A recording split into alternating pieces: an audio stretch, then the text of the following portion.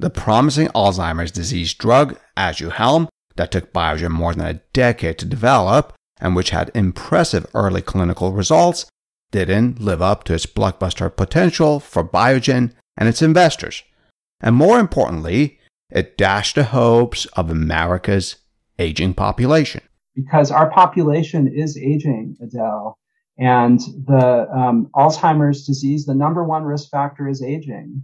And so as our population grows older, estimates are that the current 6 million might more than double by 2050. We're looking at more than 12 million people living with Alzheimer's disease at 2050 because largely driven by an aging population, unless we are able to develop effective interventions that can prevent symptoms in our elderly. Did you know? Studies show that Alzheimer's disease is the most feared disease now. It's feared more than cancer, more than stroke, and more than heart disease, because it threatens the core of who we are, our memories, our identities.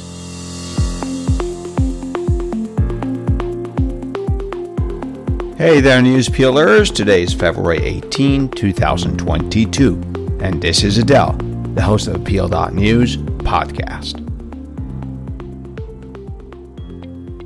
Once a week, I have the pleasure of speaking with distinguished professors and critically acclaimed authors who help us better understand our news and current events by providing some perspective from our past. We call this peeling the history behind news. Sometimes we find humor in what they share, sometimes it's a shocker, and sometimes they reveal a past that's offensive. Regardless of what they share, we're always the better for learning from our intellectual and engaging conversations with them. So the Peel.News is not for everyone. If you want headline news, well, you know where to get that. But if you want to explore how we got here, if you want to journey into what happened before these developments showed up as news on our TV and device screens, then grab a cup of coffee or your favorite drink and let's get into it.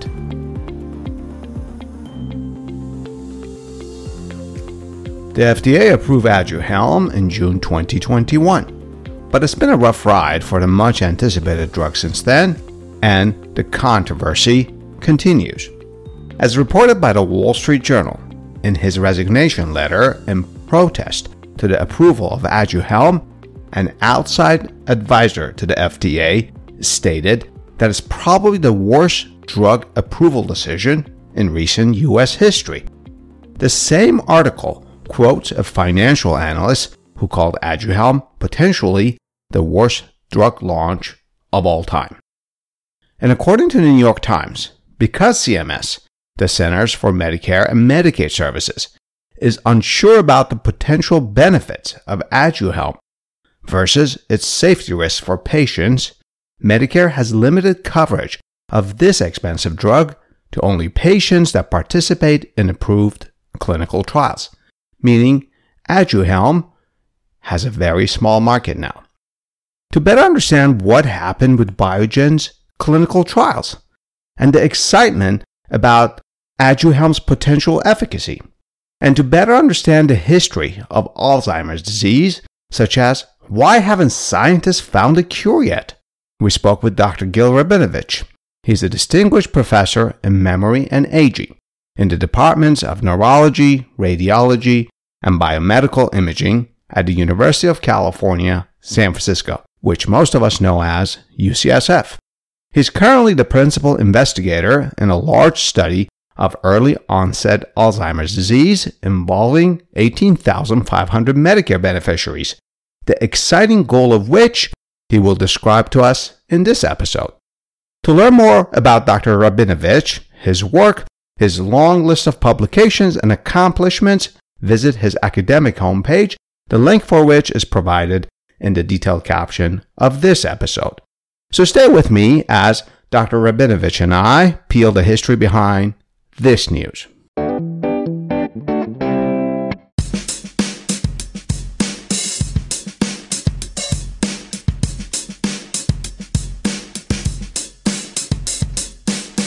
Dr. Rabinovich, it is such a pleasure to have you on our program today. Thank you for taking the time for this conversation with me. I have many questions to ask you about the continued quest for a cure to Alzheimer's disease. There's a long history of research, clinical trials, and promising products such as Biogen's Aduhelm that came out last year. But before we get there, there's a seminal question that I know is not often asked because people assume they know the answer or that they should know, and they're just reluctant to ask it. So I'll ask it here. What is Alzheimer's disease? Well, that's a key question. And I think I might address it by reviewing a little bit the history of the disease. And so the history of Alzheimer's disease really dates back to 1901, when Alice Alzheimer, who was a German neuropathologist, psychiatrist, a true Renaissance physician and researcher at the time, met Augusta Dieter at an asylum in Frankfurt. Augusta Dieter was a 51-year-old homemaker who was brought in by her husband because she developed clear impairment in her memory. She also developed changes in her behavior and language abilities. And Alzheimer was really intrigued by Augusta D and what he called her disease of forgetting. He had never seen this in someone disease so young. Of forgetting. Okay. Yeah, he had never seen this in someone so young. And when she died in 1906, even though Alzheimer had moved to another position in Munich, he actually asked to perform her brain autopsy. And in a seminal case report that he published in 1906, he described what he saw when he looked at her brain under the microscope. And what he saw was plaques that occurred between the brain cells and tangles which occurred within the brain cells. And to this day, these plaques and tangles actually define the disease neuropathologically. And the way that a pathologist makes a diagnosis of Alzheimer isn't that different from what Alzheimer did over 100 years ago. Now, it's hard to think about now, but actually for most of the 20th century, Alzheimer's disease of forgetting was a forgotten disease. People attributed most dementia in late life to vascular causes or hardening of the arteries. And it really wasn't until the 1970s or even 80s that people put together the fact that actually the majority of older people who developed memory loss and dementia later in life had those same plaques and tangles that Alzheimer had described over a century or almost a century earlier. So for some 70 years or so, the neurological aspects of Alzheimer's disease were sort of brushed aside, but really not researched. Yeah, people thought of Alzheimer as a rare cause of dementia in young people, if you can believe that. And it really wasn't until late in the 20th century that changed. Now, advances in molecular genetics really changed the field. We were able to learn that the plaques that Alzheimer had described were composed of aggregated forms of a sticky protein called amyloid beta that tends to deposit between the cells. We learned that the tangles that he described were composed of a sticky protein called tau, that these form the plaques and tangles, the amyloid plaques and tau tangles.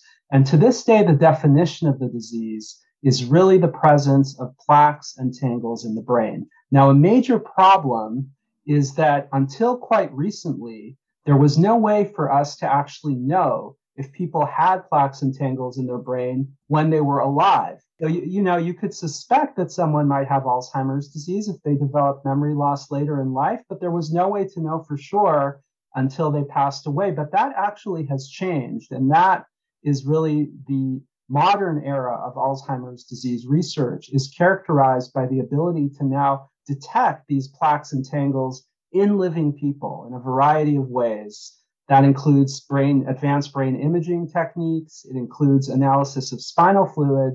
And I think very excitingly, and just in the last few years, it includes increasingly accurate blood tests. And so when I went to medical school, which wasn't that long ago, it was in the late 1990s, we were taught that Alzheimer's was a clinical syndrome, that you could suspect Alzheimer's if someone had memory loss and developed dementia.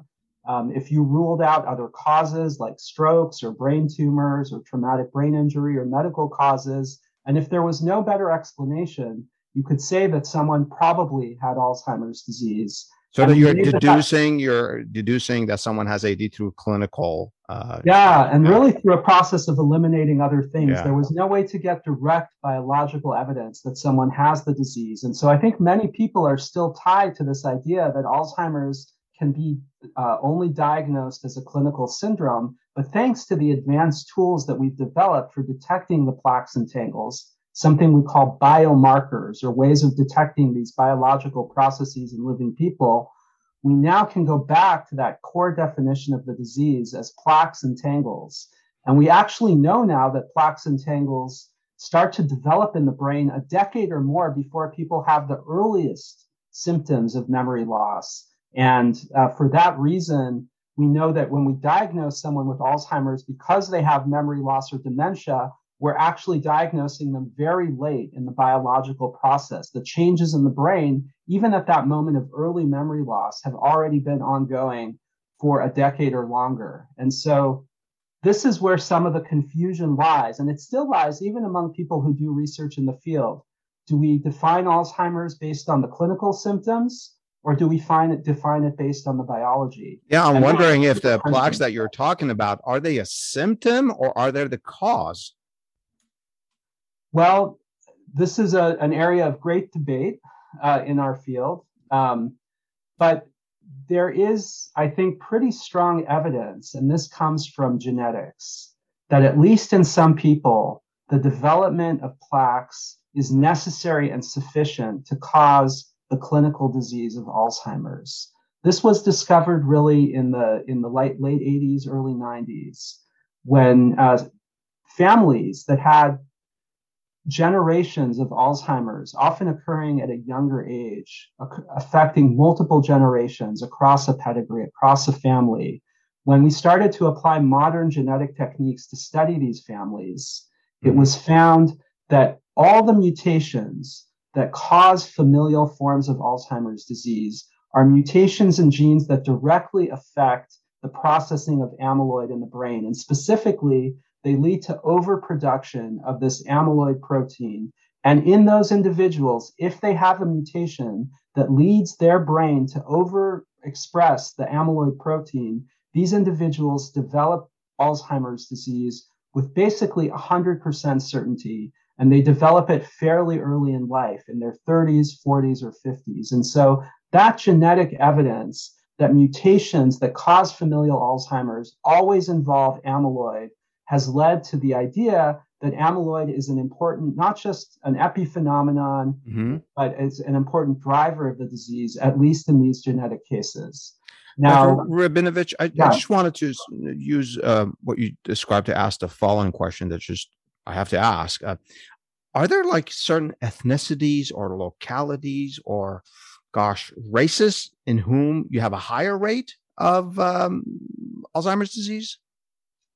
Yes, there are differences based on all of those factors. So number one, females are at higher risk than males. This is often an understudied issue, but it seems to be true, even accounting for the fact that females tend to live longer than males. They're at higher risk for developing Alzheimer's disease during their life. So at age 65, the lifetime risk of developing Alzheimer's is about 1 in 5 for females. In males, it's more like 1 in 9. So still very significant, but significantly affecting females more than males.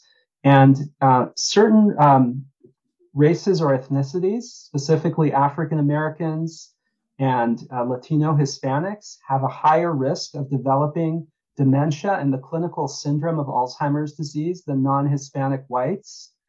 This is likely driven largely by social determinants of health, by different access to healthcare, education, by experiencing discrimination and systemic racism throughout life. These are factors that may increase the risk of developing dementia and Alzheimer's. So yes, there are differences based on biological sex, gender, and based on race and ethnicity as well. I could ask so many questions on some of the things that you share with me, but I'm going to try to limit this to something else that you started our conversation with, that in 1901, a young patient went to Dr. Alzheimer's in Germany. How young? How young are we talking about here? So Augusta Dieter was 51 when she first met Alzheimer in the asylum. And actually, it turned out Years later, someone tracked down the brain slides that Alzheimer had used to diagnose her and assess her brain from a basement in a hospital in Munich. They sequenced the DNA, and guess what? She had one of those mutations that cause overproduction of the amyloid protein and a familial form of Alzheimer's. She ended up having a mutation in a gene called presenilin 1, which is the most common gene associated with familial Alzheimer's. And so one of the reasons that she had an early onset disease is because she had one of these rare gene mutations. Overall, these mutations only account for about 1% of all patients with Alzheimer's disease, but they've been very instructive in helping us to understand the biology and the mechanisms of the disease in the brain. Of the 6 million Alzheimer's disease patients in our country, what percentage of them would you say are that young, in the lower 50s? That's really young. I mean, you're still a fully productive life.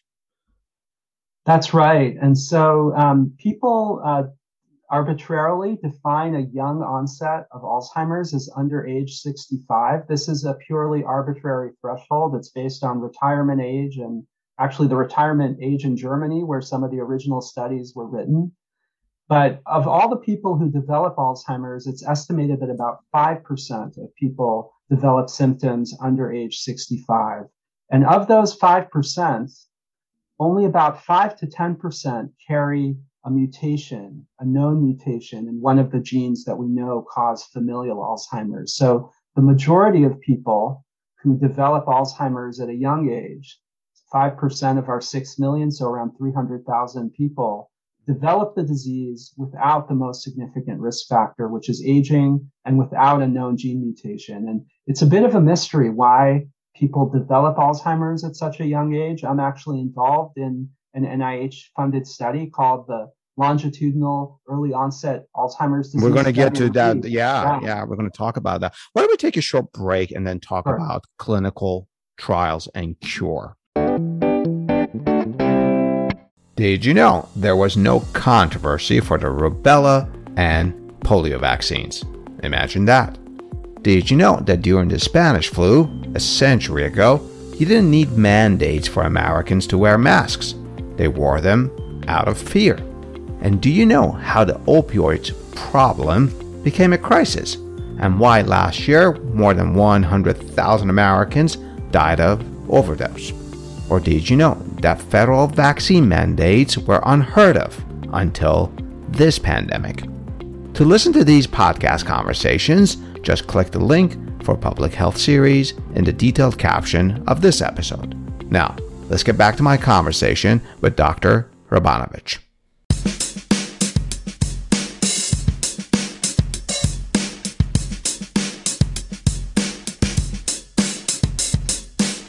Dr. Hrabanovich, why haven't we discovered a cure yet? You talked about 1901, Dr. Alzheimer's, and now we're in 2022. I think we're making progress, but it's been slow progress for sure. And I think there are actually many reasons for it.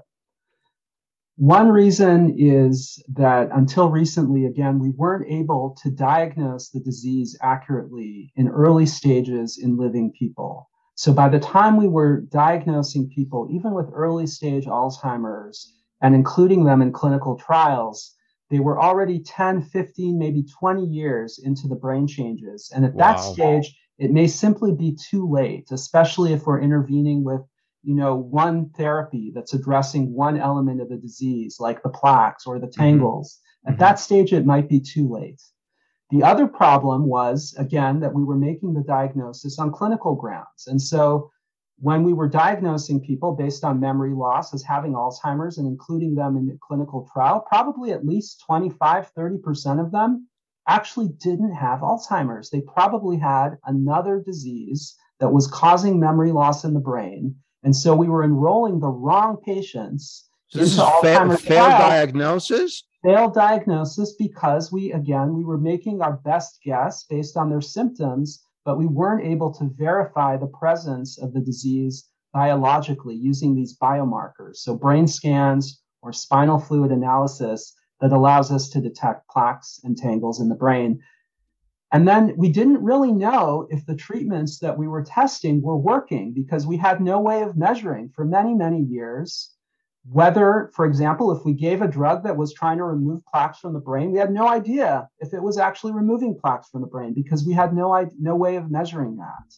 And so that's why these advances that really occurred in the 21st century, starting in the mid 2000s, when we developed brain scans that could first detect plaques in the brain and then tangles, and at the same time, ways of measuring concentrations of the proteins that form plaques and tangles in the spinal fluid. And then finally, just in the past few years, ways of measuring these proteins now in blood, that we really are able to conduct what I would call modern clinical trials when we enroll patients based on biology, not just based on symptoms, and where we can actually measure if the drugs that we're testing are hitting their target and engaging the plaques or the tangles or other elements of the disease that we're trying to modify. And then, a last thing is that Alzheimer's disease and dementia are really very complicated. So even if people have plaques and tangles in their brain, there are also likely to be other brain changes that contribute to their cognitive state. Things like microscopic strokes or changes in the blood vessels and how they work. Other proteins. That's too many variables. How do you tell? Yeah, there are a lot of variables. So let's think about heart disease, right? Uh-huh. And let's think about heart disease. And we know that heart disease can be caused by high blood pressure, cholesterol, diabetes, obesity, smoking. And we're able to now detect and treat every one of these risk factors. And as a result, we've made tremendous progress in reducing morbidity and mortality from heart disease. Now let's think about dementia that occurs in older people in a similar way, and think that there are different biological processes that are contributing to dementia. So plaques and tangles of Alzheimer's disease is the most common one, but there are others. There are other sticky proteins that accumulate in the brain and cause cognitive changes. There are vascular besides changes. Amyloid and tau?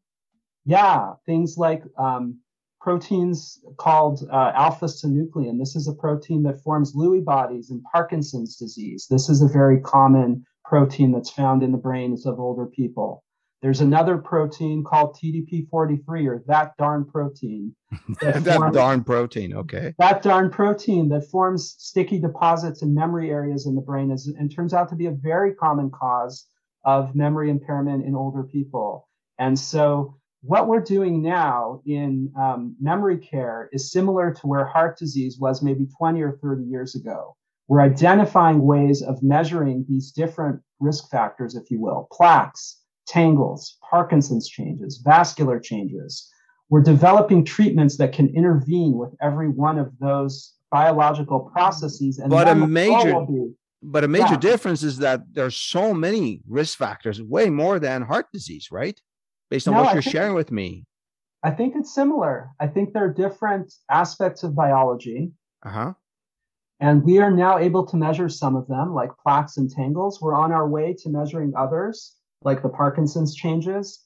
And I think we're going to be able to parse this out. And rather than diagnose someone as having, dementia non-specifically, or say, well, if they have dementia, it's due to one thing, Alzheimer's, we're going to be able, like we do with a heart patient, to identify all the different factors they may be contributing and intervene on all of them. And, if you'd asked me if we could do this 20 years ago when I was in medical school, yeah, I would have said, no way. There's no way we'll be able to image plaques and tangles. There's no way we'll be able to have blood tests that can measure these proteins. And yet here we are. And that's where I'm optimistic, because there has been significant progress in developing these biomarkers. And I think that really is almost a prerequisite for developing effective treatments, is being able to measure these biological processes, identify them at an early stage, and then determine if the drugs that we're engaging to target them are really working. Since the 70s, have there been close moments of a breakthrough that we almost had something and it didn't work out? It's been more about incremental increases in knowledge. And there have been breakthroughs, certainly, that increased our understanding of the disease. And so I think a real seminal moment was when we first understood what the plaques and tangles are composed of, which specific proteins there are. Mm-hmm. When we understood which genes are involved in familial forms of Alzheimer's disease, that was a big insight into the biology of the disease. And it also allowed us to develop animal models of the disease, basically to engineer mice that express these mutations and then develop plaques in their brain. They develop Alzheimer's disease, if you will. Yeah, and these are models for us to understand the biology of the disease and to test different treatments. A major important factor was understanding the most common gene that leads to Alzheimer's, not in those rare 1% of people who have mutations that cause the disease, but a genetic risk factor called ApoE4 that increases people's lifetime risk of getting the disease about threefold. That is a very important. How common is that among the Alzheimer's disease population? Yeah, so about 1 in 5 of us carry at least one copy of ApoE4 in the normal population. And if you have one copy of ApoE4, you have about a threefold higher risk of developing the disease during your life. If you have 2 copies, if you inherit one from your father and one from your mother, you have about a 10 to 15 times higher like a recessive likelihood of developing the disease. And so this isn't a deterministic gene in the sense that some people have this gene and never get Alzheimer's, and many people have Alzheimer's and don't have this genetic risk factor, but it's a very strong, in fact, the strongest genetic risk factor for getting the disease outside of those mutations that we talked about earlier. And then, I think that a really, really important moments in the field were the development of these brain scans that allowed us to image and quantify plaques in living people, again, a decade or more before they have symptoms. I still remember being a neurology resident at UCSF when I read the first paper in 2004 that described PET scans, special brain scans that detected amyloid plaques. I think it was in 13 patients with Alzheimer's. And I thought, boy, this is amazing. And it turns out medicine. I've spent my career working on this technology. And then about 10 years later, brain scans that could detect the tangles. And I think, again, we're really in the seeing a revolution now with blood tests, because brain scans or spinal fluid tests that require a spinal tap, these tests are either expensive, they involve radiation exposure, they're invasive if you're thinking about the spinal tap. But a blood test, what could be more accessible and cost effective than a blood test? And we're really, really getting there. So I think that represents a major advance. And with all the rocky ground around Aduhelm, and I know we'll talk a little bit about it, but this is an antibody that's infused in the blood and removes plaques from the brain. It's pretty clear that it does that. It's less clear if that translates into a cognitive benefit. But nevertheless, I think we are right now at the precipice of another major sort of watershed moment in the history of the field, when we are now developing treatments that modify the biology of the disease, the core biology of the disease. And I think we'll look back, whatever happens with Aduhelm, we'll look back and say, well, this was a real moment, an inflection point where we were able to change the biology of the disease. And it was the beginning of a new era of modern therapies for Alzheimer's. Dr. Rabinovich, there was so much controversy about Biogen's Aduhelm. And FDA advisors resigned and openly criticized, and many pharma business experts criticized the product launch on the business side, one calling it the worst ever product launch in pharma. What went wrong? What happened? There were a lot of mistakes that were made. This treatment started as something that was incredibly promising. Yeah, I remember. The first studies that were done around 2015 showed that we could infuse an antibody into the blood, and that this resulted in removing plaques from the brain on brain scans. So the people who had a brain full of plaques, after a year or so of treatment, we were able to remove all of those plaques from the brain. And this actually made That's exciting. It made the cover of Nature, which is, one of the 2 most prestigious journals in science. Yeah. It was in the Wall Street Journal, New York Times, So there was a lot of fanfare around this. And actually, the company skipped from doing so normally drugs are developed in 3 phases, 1, 2, and 3. Mm-hmm. And in phase 2 in particular, you find the right dose of the drug and you establish its safety. And they actually skipped from phase 1, which is when these exciting preliminary results showed the plaques were melting away, immediately to a phase 3 program. And in retrospect, why would they do that? Because they thought they had a blockbuster, because they thought they understood enough about the dosing of the drug and the safety profiles. And it turned out that they weren't quite there. And so when they immediately launched 2 large international phase 3 studies. Phase 3 studies are now studies that are designed to determine whether a drug works or not. They randomized over 3,000 people to receive either placebo, a low dose of the drug, or a high dose of the drug. And it turns out there was a lot more we still needed to learn about the drug. So they ended up needing to modify the trials in the middle. They actually stopped the trials early on because they did an analysis called a futility analysis that suggested that the trials together were unlikely to yield a positive result. And then about 7 months later, they actually analyzed all the data that had come in, and they said, wait a minute, actually, even though we terminated these trials early, one of the trials hit its endpoint. It was positive. It showed that people who took the high dose of the drug progressed less in terms of their memory and function than people who took placebo. The other study showed absolutely no effect. And both studies were terminated early. There were major differences in dosing in the middle of the trial, such that the people in the positive trial actually ended up receiving higher doses of the medicine than the people in the trial that didn't show an effect. So that was a big problem. And so they went to FDA then with these very complicated and contradicting data sets. Yeah. And the FDA advisory committee said, this is maybe promising, but we don't have enough evidence yet to approve the drug. The FDA then took a different approach, and they ended up approving the drugs in something called an accelerated approval based on a biomarker result. The FDA approved the drug based on the result that plaques had been removed from the brain in both of the trials. They were able to replicate that element from their earlier study.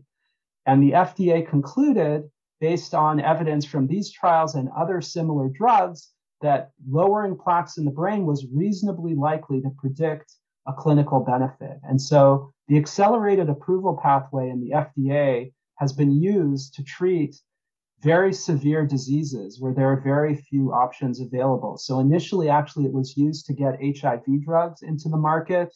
Mm-hmm. It's been used now in oncology quite often to get new cancer drugs into the market, so that people who have basically benefits outweigh the risk at this point. Let's get them to the market, that sort of thing. Well, it's really, patients have very few options if they have certain cancers early on, if they had HIV, and currently if they have Alzheimer's. I mean, there really isn't a lot that you can offer someone with early stage Alzheimer's. And so the idea is, let's put these drugs to market. Let's give people the option, at least, of deciding if they want to be on a therapy, recognizing that it's not the efficacy of the therapy, its effectiveness is not yet established, but maybe they want to try it. And the FDA, I understand, felt a real need to put a drug that showed a lot of promising results into the market. But also, this drug was pushed to market before there was certainly broad consensus, even in the Alzheimer's research community, that the drug was effective. Now, I happen to believe, based on other drugs that work in a similar way and are showing similar results, that the positive trial was probably right, that this drug probably does slow decline a bit. It's not a home run. It's maybe more like a bunt single, if we're going to use a baseball analogy. Yeah. But it was moving things slightly. But not everyone agrees with that. And I think reasonable people can agree to disagree. But as a result, because the FDA pushed this drug into market for understandable reasons, it's created a lot of controversy. And so that's on the science side why there's a lot of controversy with this drug. I think a lot of people, myself included, before the approval said, well, let's do a third clinical trial. Let's really figure out if the right dose of the drug works. That could take years, right? But yeah, well, the downside is that takes years. And so, the drug was moved to market before there was definitive evidence, certainly of clinical benefit. And that generated a lot of scientific controversy. Now, there are a lot of other issues around the launch of this product, including the initial list price, which I believe was $56,000 a year. That was later halved to about $28,000 a year. And there have been a lot of politics and business issues around the launch, which, I'm a scientist. I don't like to get involved in those controversies, but you can understand, I think, why there's scientific controversy. This was certainly the first amyloid lowering drug that ever potentially showed a benefit, but it wasn't clear. And a lot of people felt that another trial would be necessary to really establish whether this drug, not whether it removes amyloid plaques, there's no doubt that it does that, but whether it really helps slow the decline in memory, which is what's critical for patients and families. Yeah. Dr. Rabinovich, we'll be back after a short break to talk about your research in Alzheimer's disease. We'll be right back.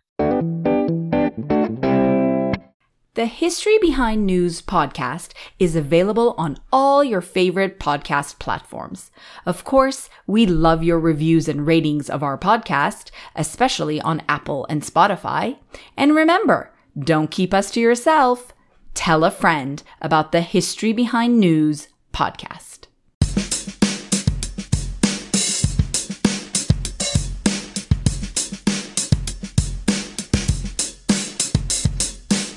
Dr. Rabinovich, you are a principal investigator of a large study on early onset Alzheimer's disease.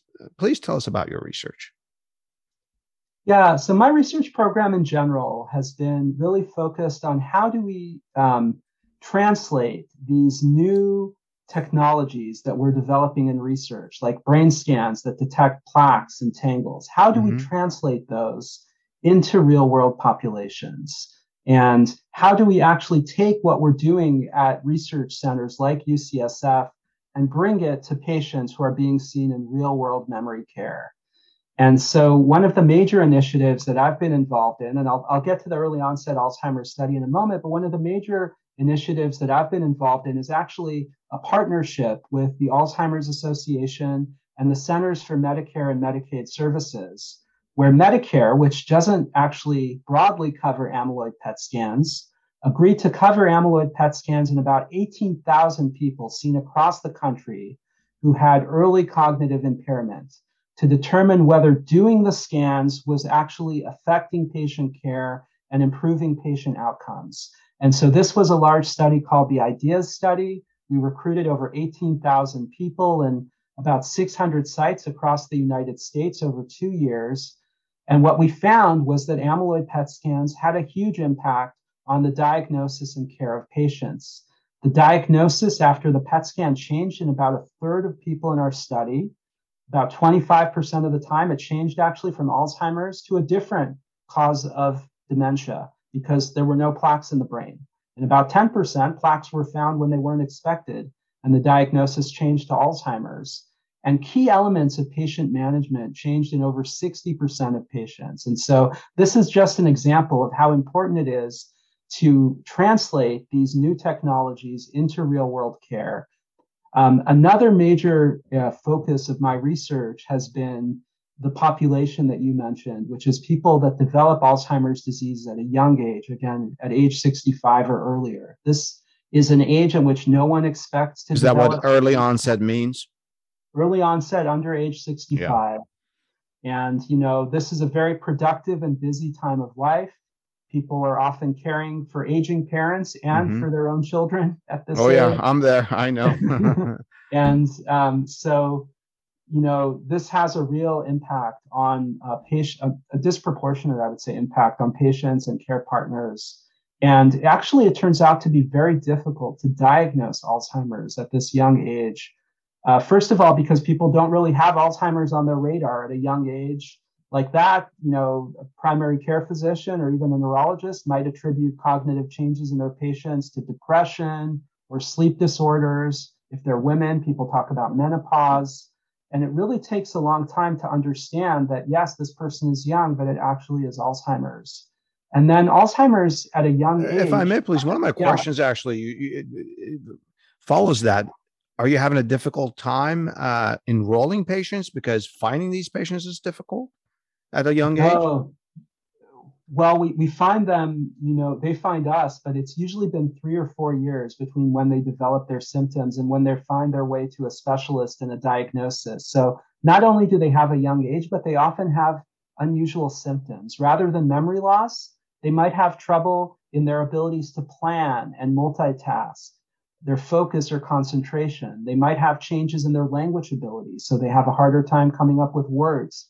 In some people, it even is changes in their vision. They have trouble driving at night or reading.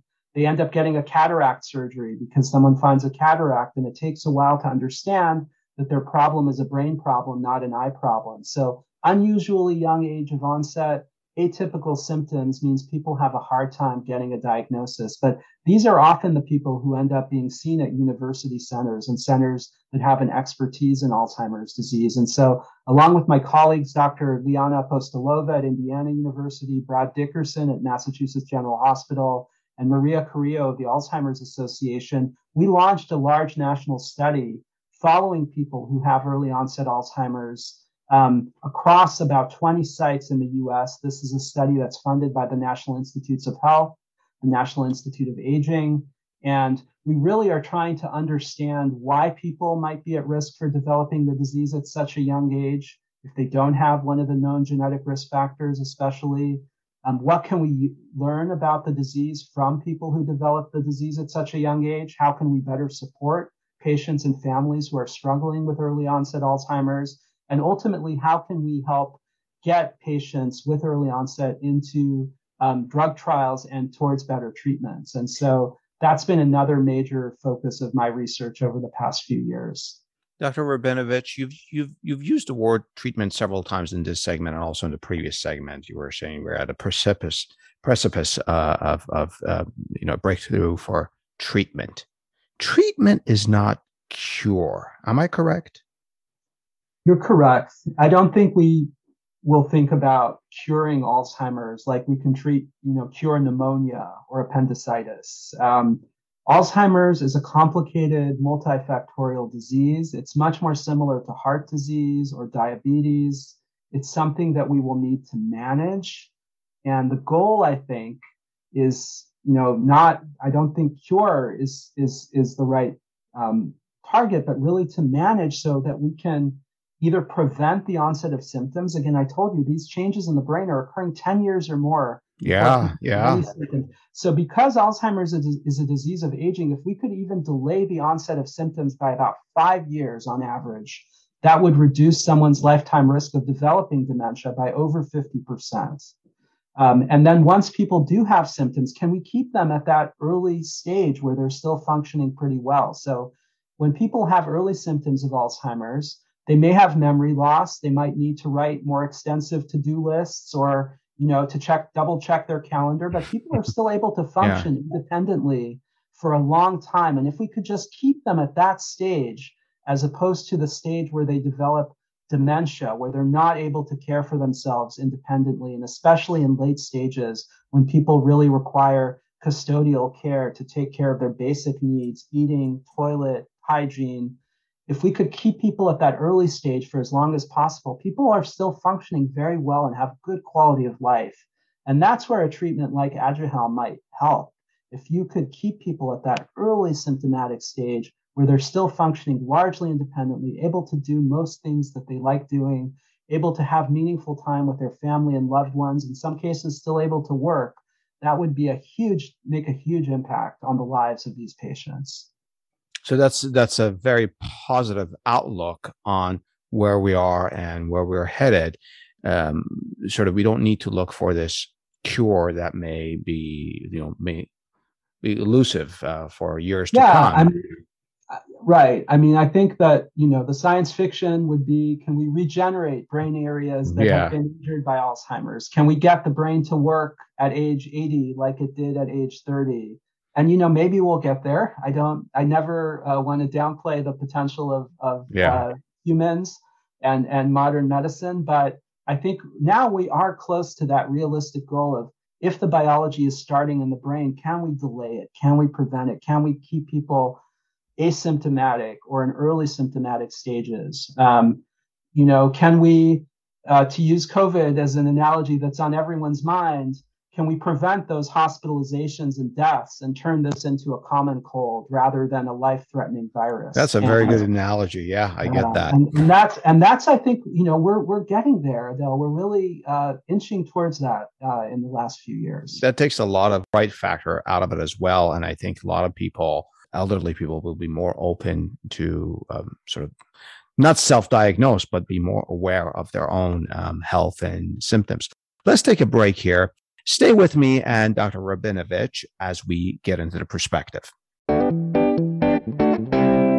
Hey there, news peelers. We're working on a brand new website with many super duper features, including videos of our guests and compilations of our episodes into series, with related blogs that are updated weekly, like series on U.S. politics, economy, health policies, environment, women's rights, and also series on many other countries, like Russia, Ukraine, China, and Brazil, and the British monarchy, and also a series on revolutions and protests, like those in Iran, Israel, and France. So be sure to check it out at historybehindnews.com. See you guys there.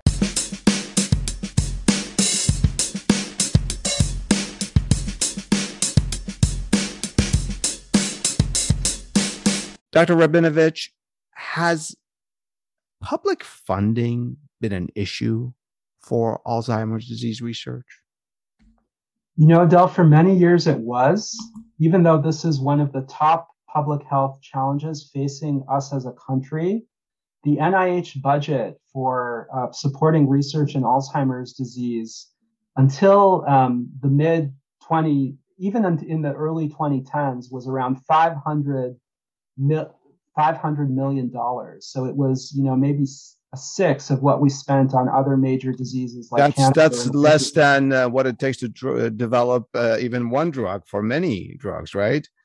And now, thanks to really broad bipartisan support and thanks to a lot of advocacy from organizations like the Alzheimer's Association, the NIH budget for supporting Alzheimer's research has grown significantly. So it's now over $3 billion a year and growing. Nice. And so I think that for many years, young scientists and doctors were actually a little bit weary of entering this field. It's a really hard field, I think very rewarding, but difficult. And second, there wasn't the funding there, but that's changed dramatically. And then there are also major philanthropic organizations like the Alzheimer's Association and others in this space that provide research funding to young scientists who are interested in breaking into Alzheimer's research. And so funding has greatly improved. And I think that now as a field, if we don't come up with better treatments, we won't be able, honestly, to use lack of funding as an excuse. I know my father's 91 years old, and thank God he doesn't have Alzheimer's disease, but he keeps on writing these checks to Alzheimer's disease foundations, and they're very active. Do you think that Aduhelm's story will dampen private funding? Are big pharma or even startups less reluctant to jump into this? Hopefully not. I'm just wondering what you think. Yeah, it's one of the critiques. Alzheimer's has been a very risky proposition. A huge, overwhelming proportion of drugs that are in the pipeline show a benefit, and many large pharma have actually shied away from all of their dementia and neurodegeneration platforms. But I think many pharma are in it for the long run. Like I said, I do think we are at the precipice where we are able to impact the biology of the disease, and we're seeing early signs that improves outcomes for patients. So I think, if you ask my personal opinion, I think this will be a blip, and that other drugs, hopefully more effective, maybe safer, will follow in the footsteps of Aduhelm. So I'm glad to hear that. But, I'm an optimist, so but I don't think that it will, in the long run, have a negative impact on innovation in this space. Are there any studies that analyze the economic impact of Alzheimer's disease? And I know that's such a vague question. The economic, it's just so multifaceted, but yes, definitely. It has a huge economic impact. So the current estimates are that the cost of Alzheimer's to our healthcare system is about $350 billion a year. Wow. And so it is a huge public health expense. A lot of that is charged to Medicare and Medicaid, but a lot of those expenses also come out of pocket for patients and families. Many times, a care partner, a caregiver needs to assume care for someone with Alzheimer's disease. And that is unpaid care that they are doing. They're not compensated. There may be an opportunity cost where they're not able to work because they are caring for a loved one, a parent, sometimes a spouse. And so it has a huge impact throughout our economy. And that will continue to grow because our population is aging, Adele. And the Alzheimer's disease, the number one risk factor is aging.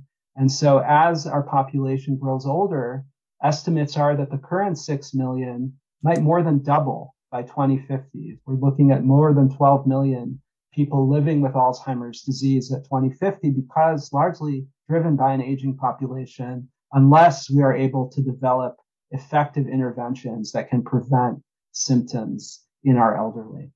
Or some of the treatments that you were talking about that enable them to quote unquote live a functional life with Alzheimer's disease, right? Exactly. Or to even postpone the symptoms. You know, if you could get a well check at age 70 and have a blood test, and that blood test shows that you're starting to accumulate amyloid plaques, and you could take a medicine once a day that would reduce the amyloid in your brain, you might be able to prevent ever developing symptoms, you know, by 5 years, 10 years, and you might never develop Alzheimer's symptoms throughout your life. And so that's where we're aiming to reach. Hopefully we'll get to that point sooner rather than later. If you wanted our audience to remember just one point about Alzheimer's disease after everything we've talked about, what would it be? I think that there is a lot of value in an early diagnosis and in having an evaluation. As you said, we don't have cures for the disease, but I think it is very important for people's safety, for their peace of mind, to understand that the changes that they're observing in themselves, are those just normal changes that are happening due to aging, or is there something else going on that might require more safety nets, more planning, maybe lifestyle changes? We didn't talk about exercise, diet, sleep, but those are all important in modifying the likelihood of Alzheimer's disease. That almost sounds like a holistic approach to health.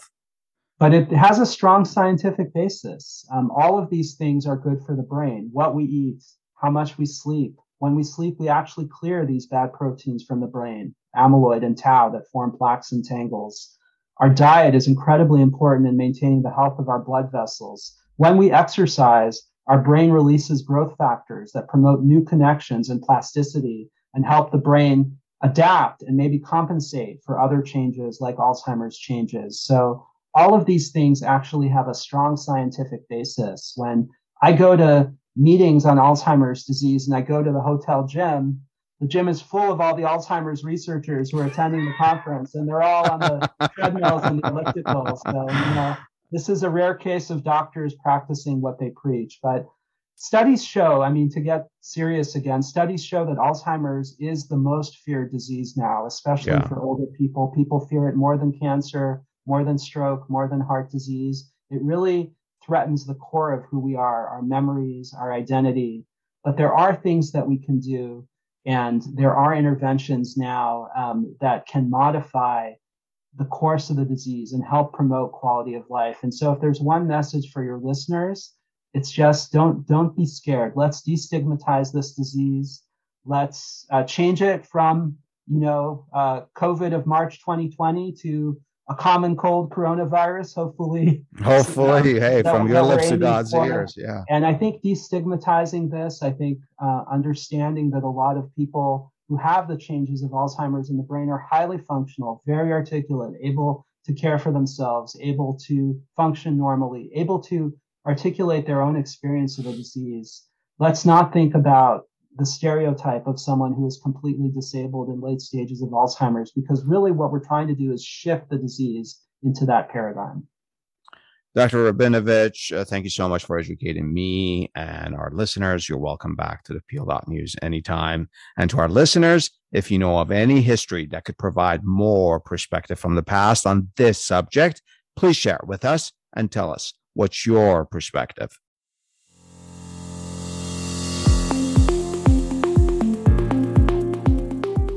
The opinions and statements of our guests are their own. We neither agree nor disagree with them. We're only interested in the perspective they provide through history. At the Peel.News, we're honored that our guests share their expertise with us, most of which are based on years of scholarship and research, and we provide links to their projects and publications for your benefit, to review them if you wish. Otherwise, we're not affiliated with our guests. We just think they teach us pretty cool history, the history behind our news. Also, unless we explicitly inform you, we're not affiliated with any institutions, including Amazon, for which book links are shared here from time to time for your convenience. Finally, as a reminder, we don't do news here at the Peel.News. We peel the news for the history behind it. And our mission is not to provide a complete account and analysis of the past, rather, is to highlight some issues and incidents in our history that may poke and prod your discerning minds into seeking some perspective to our news. And if you disagree with our take on history, well then, it means we've succeeded in getting you to think about the history behind news. And of course, share your thoughts with me by leaving your comments about this episode right on our homepage at www.thepeel.news. Just click the email icon in the lower right corner of your screen. I love to hear from you. I love to learn from you. Until next time, this is Adele, the host of the Peel.News.